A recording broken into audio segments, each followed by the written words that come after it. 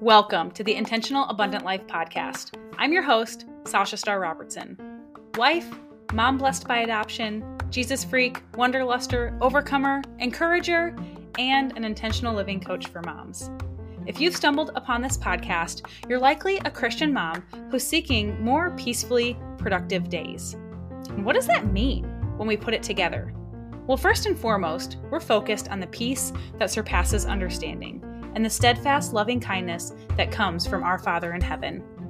Next, we're focused on being good stewards of all our gifts and resources that we have been given in this life. And next, we want to be productive members of our family and our home, as well as our community and the kingdom. So if that sounds like you, let's go dig into today's episode of the Intentional Abundant Life podcast.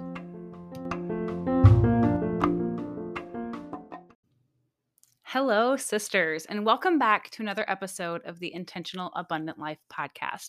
I'm your host, Sasha Starr Robertson, and today I want to talk about the power of a praying wife. In the next couple of days, we have coming up a 14-day Pray for Your Husband challenge where I have partnered with Strengths Marriage to bring you guys 14 days of prayer prompts in the Intentional Abundance community. So if you're not there, I definitely want to encourage you to jump in and pray with us. But today I want to talk to you guys about the power of a praying wife, some of the ways that we can pray for our husbands, the importance of praying for our husbands, and a little bit of personal testimony surrounding this. So if you have not listened to the episode directly preceding this one, it was one where I brought my husband Robbie into, and we talked about marriage being 100-100, not 50%. And it's kind of a difficult episode to listen to. I don't know, maybe that's not the best way to phrase it. Maybe it's one that might be difficult for your husbands to listen to. And I encourage you in all the episodes that I have Robbie in to share with your husband, to listen to it with him, because we are talking about things, a man and a woman, husband and wife coming together to just have a conversation that is sometimes really good to lean into together and listen to together and then discuss as a couple. And this was one that maybe if you listened to it, you were thinking, I can't share this with my husband, even though I'd like to. I don't want him to, shoot the messenger, is like, I'm doing air quotes per se. And Robbie was hoping to be the one standing in the middle of that. He was hoping to be the messenger, the one that is willing to let other men be mad at him for this challenge. And I know he's even sent the episode to a couple of his friends saying, you want a reason to hate me? Here you go. Just to iron sharpens iron and to call out to the men for them to rise up. Right. But we know it's not always the case in every marriage that a wife is going to be able to sit and listen to this with her husband, or that her husband is even going to receive something like this very well. But I do want to preface before I get into the rest of this that there is a great importance on being able to communicate with your spouse. So I don't want you to skip over that aspect. If there are hurts, if there is a breakdown of communication or struggle going on, I strongly encourage you to reach out to somebody that is able to help you guys in this, whether that's a marital counselor, maybe that's an older couple in your church, maybe that's someone like Lindsay in Strengths Marriage who's coming in to this challenge with us to help lead us in these prayer prompts as well, who focuses on helping each of you live from your strengths and incorporating that into your marriage. But when communication is maybe somewhat broken down, or it's not the easiest necessarily to share something like this with your husband, I do want to give you guys some ways and ideas that you can still work through this type of stuff. And maybe some of you are thinking, your husband kind of feels like the enemy. Trust me, I know what that's like. I have been there. I was there recently where I was like, what is even happening? Like, who is this person? Like, he is not my partner, my everything, the love of my life right now. What is going on? And I want to encourage you guys, one, to remember that there is always a third person in your marriage, and you get to choose over and over and over again if that third person is going to be God or the enemy in every circumstance over and over and over again.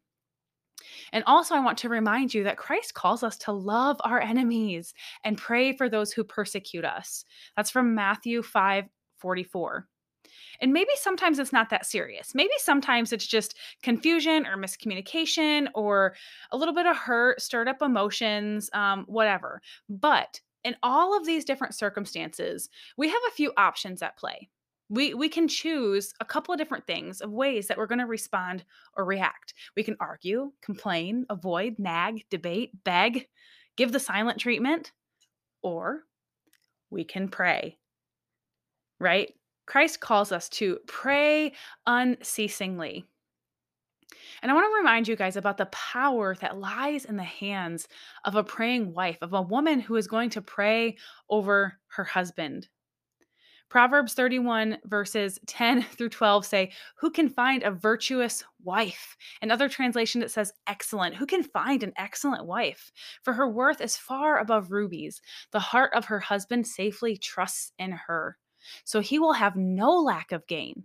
She does him good and not evil all the days of her life." And I believe the best way that we can do this is to pray. And we'll talk about that more in a minute.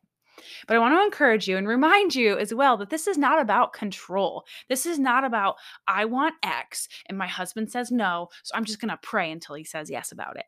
It's actually about lying everything at the feet of Jesus and relying on the power of God to transform you and your husband and your family in the process. Because that's his business. That's what he does. That's his specialty and forte is listening to our prayers and transforming us from our hearts, from the inside. It's about coming into unity with God. And it's about being an example to not just our children, but also the world at large. The world that throws around that ugly D word like it's the easiest solution of all, which we know is just another lie of the enemy. Luke 10:19 says that God gave us authority over all the power of the enemy. Wow. Authority over all the power of the enemy. Sometimes I think we can get into this mindset to think that the enemy is so big and so strong and so powerful and so clever and deceiving. And while I do believe that to a certain extent, right? Like I have faced spiritual warfare time and time and time again in my life, but we have authority over all of his power. And the best way to thwart the plans of the enemy, his plans to come between our marriage and our relationship with God and our husband's relationship with God, is to pray for him. And I want to just take a moment to give a little segue about a story of mine, a story in my marriage, where praying for my husband truly transformed his thoughts and his mind and his heart.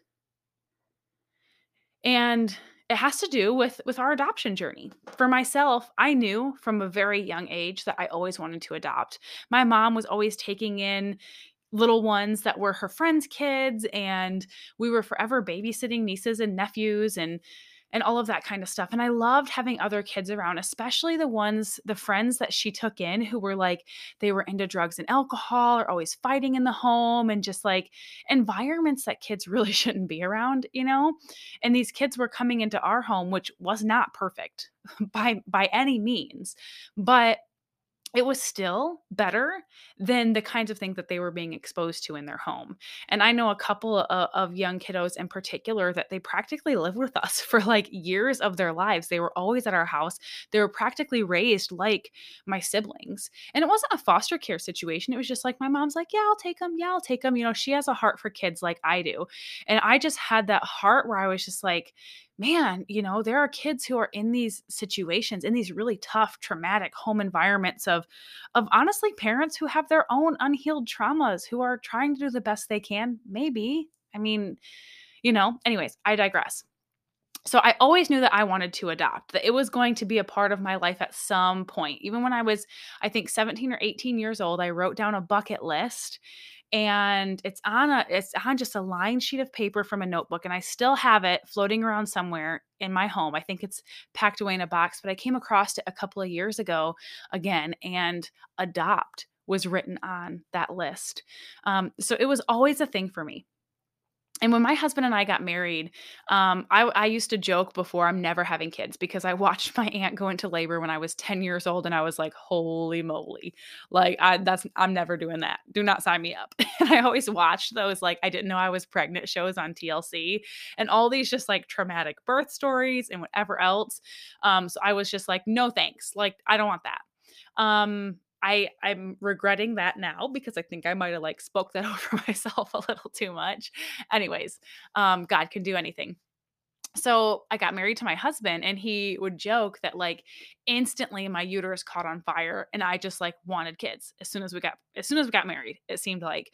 And he was like, "No, man, like I'm finally free. I'm not living with my parents. Like I just ranked up in the military to where I'm not this like lowly grunt having to be like commanded around, my every beck and call." Like he's finally stepped into his freedom and his manhood and he's like, "I don't want to be answering to some baby. I want to have the freedom to like buy whatever I want and travel and do whatever I want." And so I respected that for a long time. And it was actually a couple of years of me being in that space of maybe I was like the complaining, the nagging, the begging, the whining, like, this is what I want though.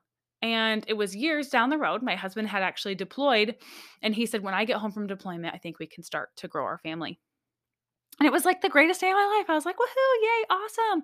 So, throughout the entire 6 months of his deployment, we were like preparing for baby and like all these things. And he gets home and we were trying for over a year. And then they did tests, and we've shared, I think, a little bit about all of that stuff. If you guys want to know more, happy to share. Maybe we'll do a whole nother podcast episode about that specifically in the future. But lo and behold, fast forward, we can't have kids. Like he has issues, I have issues. Together we're like the perfect infertile couple. I still like have this hope in me and I truly believe that God can do anything and I know that the power lies in his hands and in his will. So it's not something that I've stopped praying for, but I've stopped um obsessing over it, if that makes sense. Like I've stopped feeling like I need that in my life. But as soon as we found out we couldn't have kids, it was very quickly to me like adoption's the next thing. Like I knew that because I had always known adoption was going to be part of my story since I was little. I've always wanted this. And whenever I would bring it up to my husband, it was just like, "No." And I don't think he'll mind me sharing this part of it, but his stance was, if I can't have kids of my own, I'm definitely not taking care of somebody else's problem. And I have air quotes around the problem, right? Because obviously his heart and his mind has shifted so much in that sense. And he does not see children as problems anymore as he did at that time. He was speaking from a place of hurt, truly. But anytime I would bring up trying to do more research or do more tests or find out what the next step is for us to be able to conceive biologically, if that was a possibility, or maybe adoption, it was no. And it was a firm no. And for a long time we went around and we traveled the world, like truly we did whatever we wanted, and we didn't know the Lord at the time.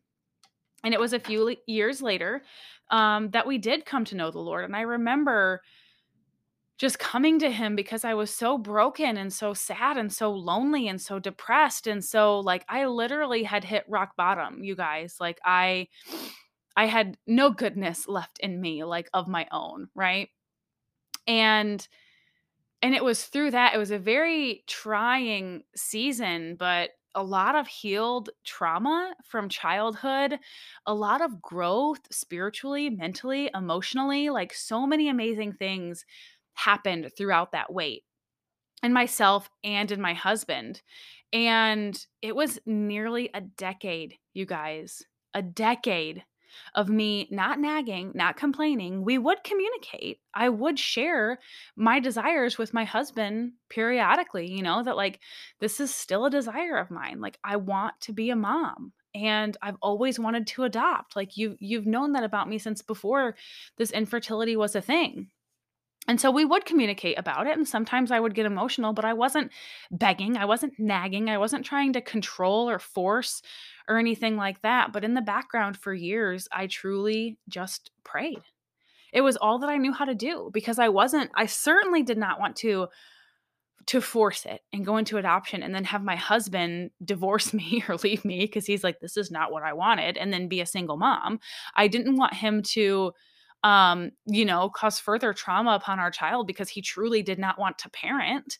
And I did not want us parenting from an icky space. And I remember one of the days that he came to me and he said, "Hey, if and when I get this next promotion at work, then, in his mind, he felt like we'd be a little bit more financially secure to be able to move forward in the process and actually be able to afford a child." He said, "When I get this next promotion at work, I'd like to go ahead and start the adoption process and start getting some of the paperwork in order." And I was like, deer in headlights. My eyes lit up. My heart was like bursting with joy. And I'm like, "Are you serious? Like, are you serious?" And so it truly was years, you guys, years upon years of me just being that wife in the background that was just praying, like, "Lord, you have given me this desire. And I don't understand why I have this desire when it's not something that's physically possible for myself or my husband. And my husband has a heart that is so turned against it. Like, Lord, help me figure this out. Like, help your will be done. Help remove this desire from me or place it in my husband. Like, help us come to a place of unity in our marriage regardless of what direction that it was." But it was a long time of praying, not nagging, not complaining, not controlling, not going in the silent treatment, not like retreating, and avoiding, not getting into debate because I'm good at that. Like, I'll make charts and spreadsheets and show you statistically why. I didn't do that stuff. I just allowed the power of the Lord to move in that area of my life and in our relationship.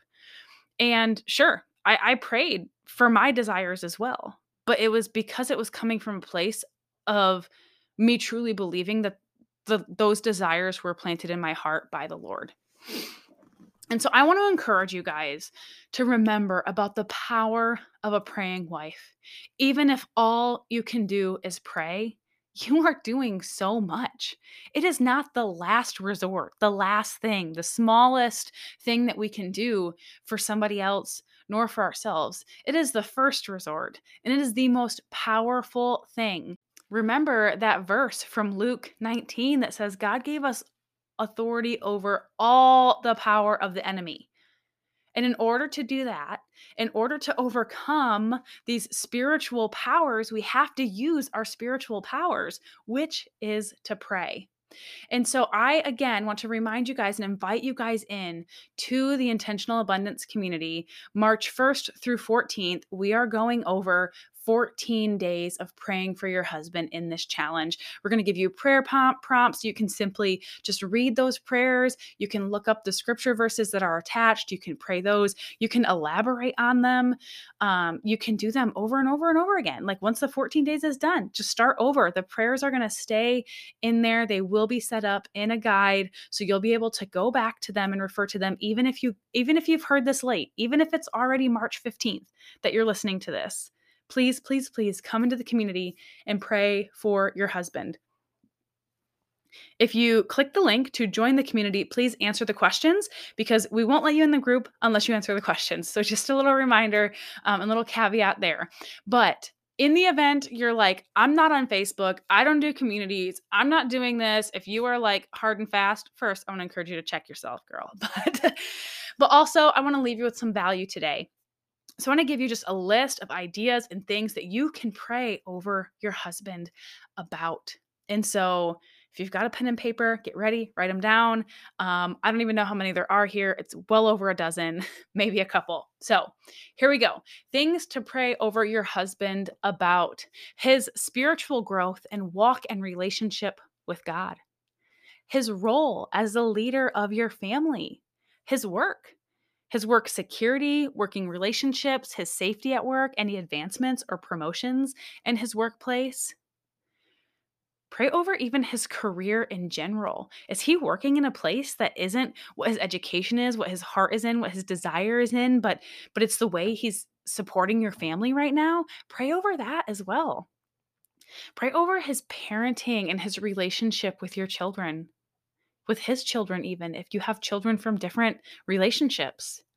Pray over his relationship with you. And we'll get into some more details about your marriage relationship here in a minute. Pray over his physical protection, his health, his commute to and from work.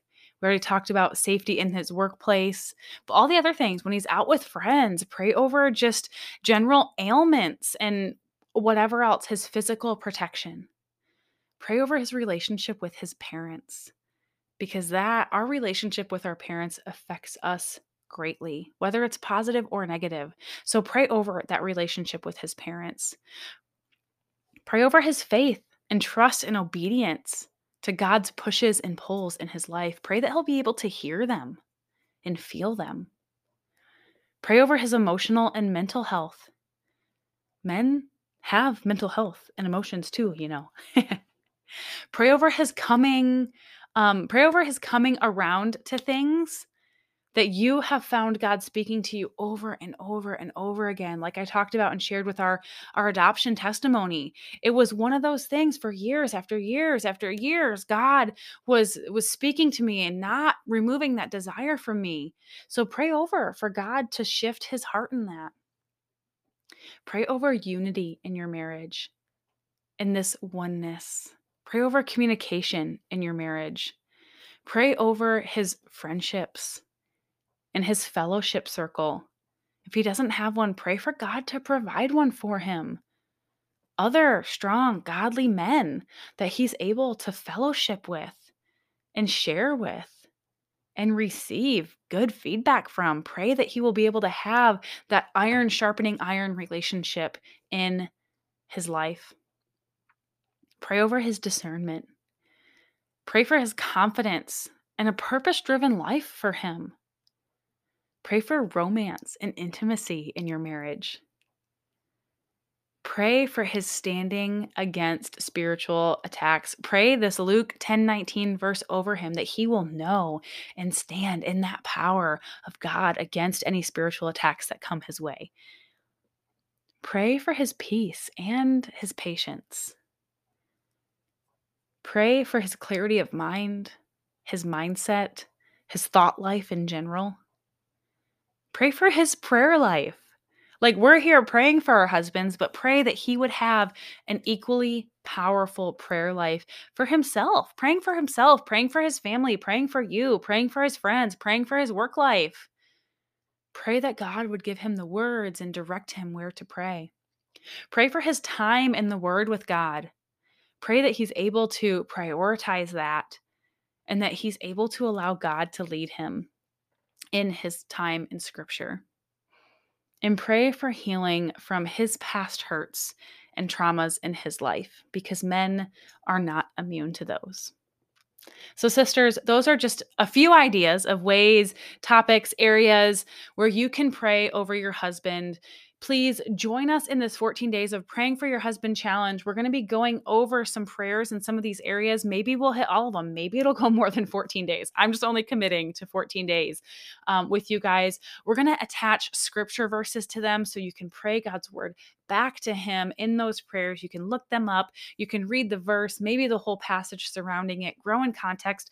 Turn this into your devotion for the day. Turn this into a bigger thing where you're able to pray over your husband and then your kids and then your friends and then whatever else. This is just the start, sisters. This is just the first bit of stepping forward, the first bit of stepping into this praying intentionally for your husbands, praying intentional prayers over your husbands. And I am so excited to hear the testimonies and the word that comes out of this in terms of what is going on in your lives, maybe whatever shifts or whatever movement you're seeing from God coming out of this, because I just absolutely know the power that is in the hands of a praying wife. So we'll see you over in the Intentional Abundance community, sisters, and we will jump into this. If you're listening to this the day it's released, we'll jump in tomorrow.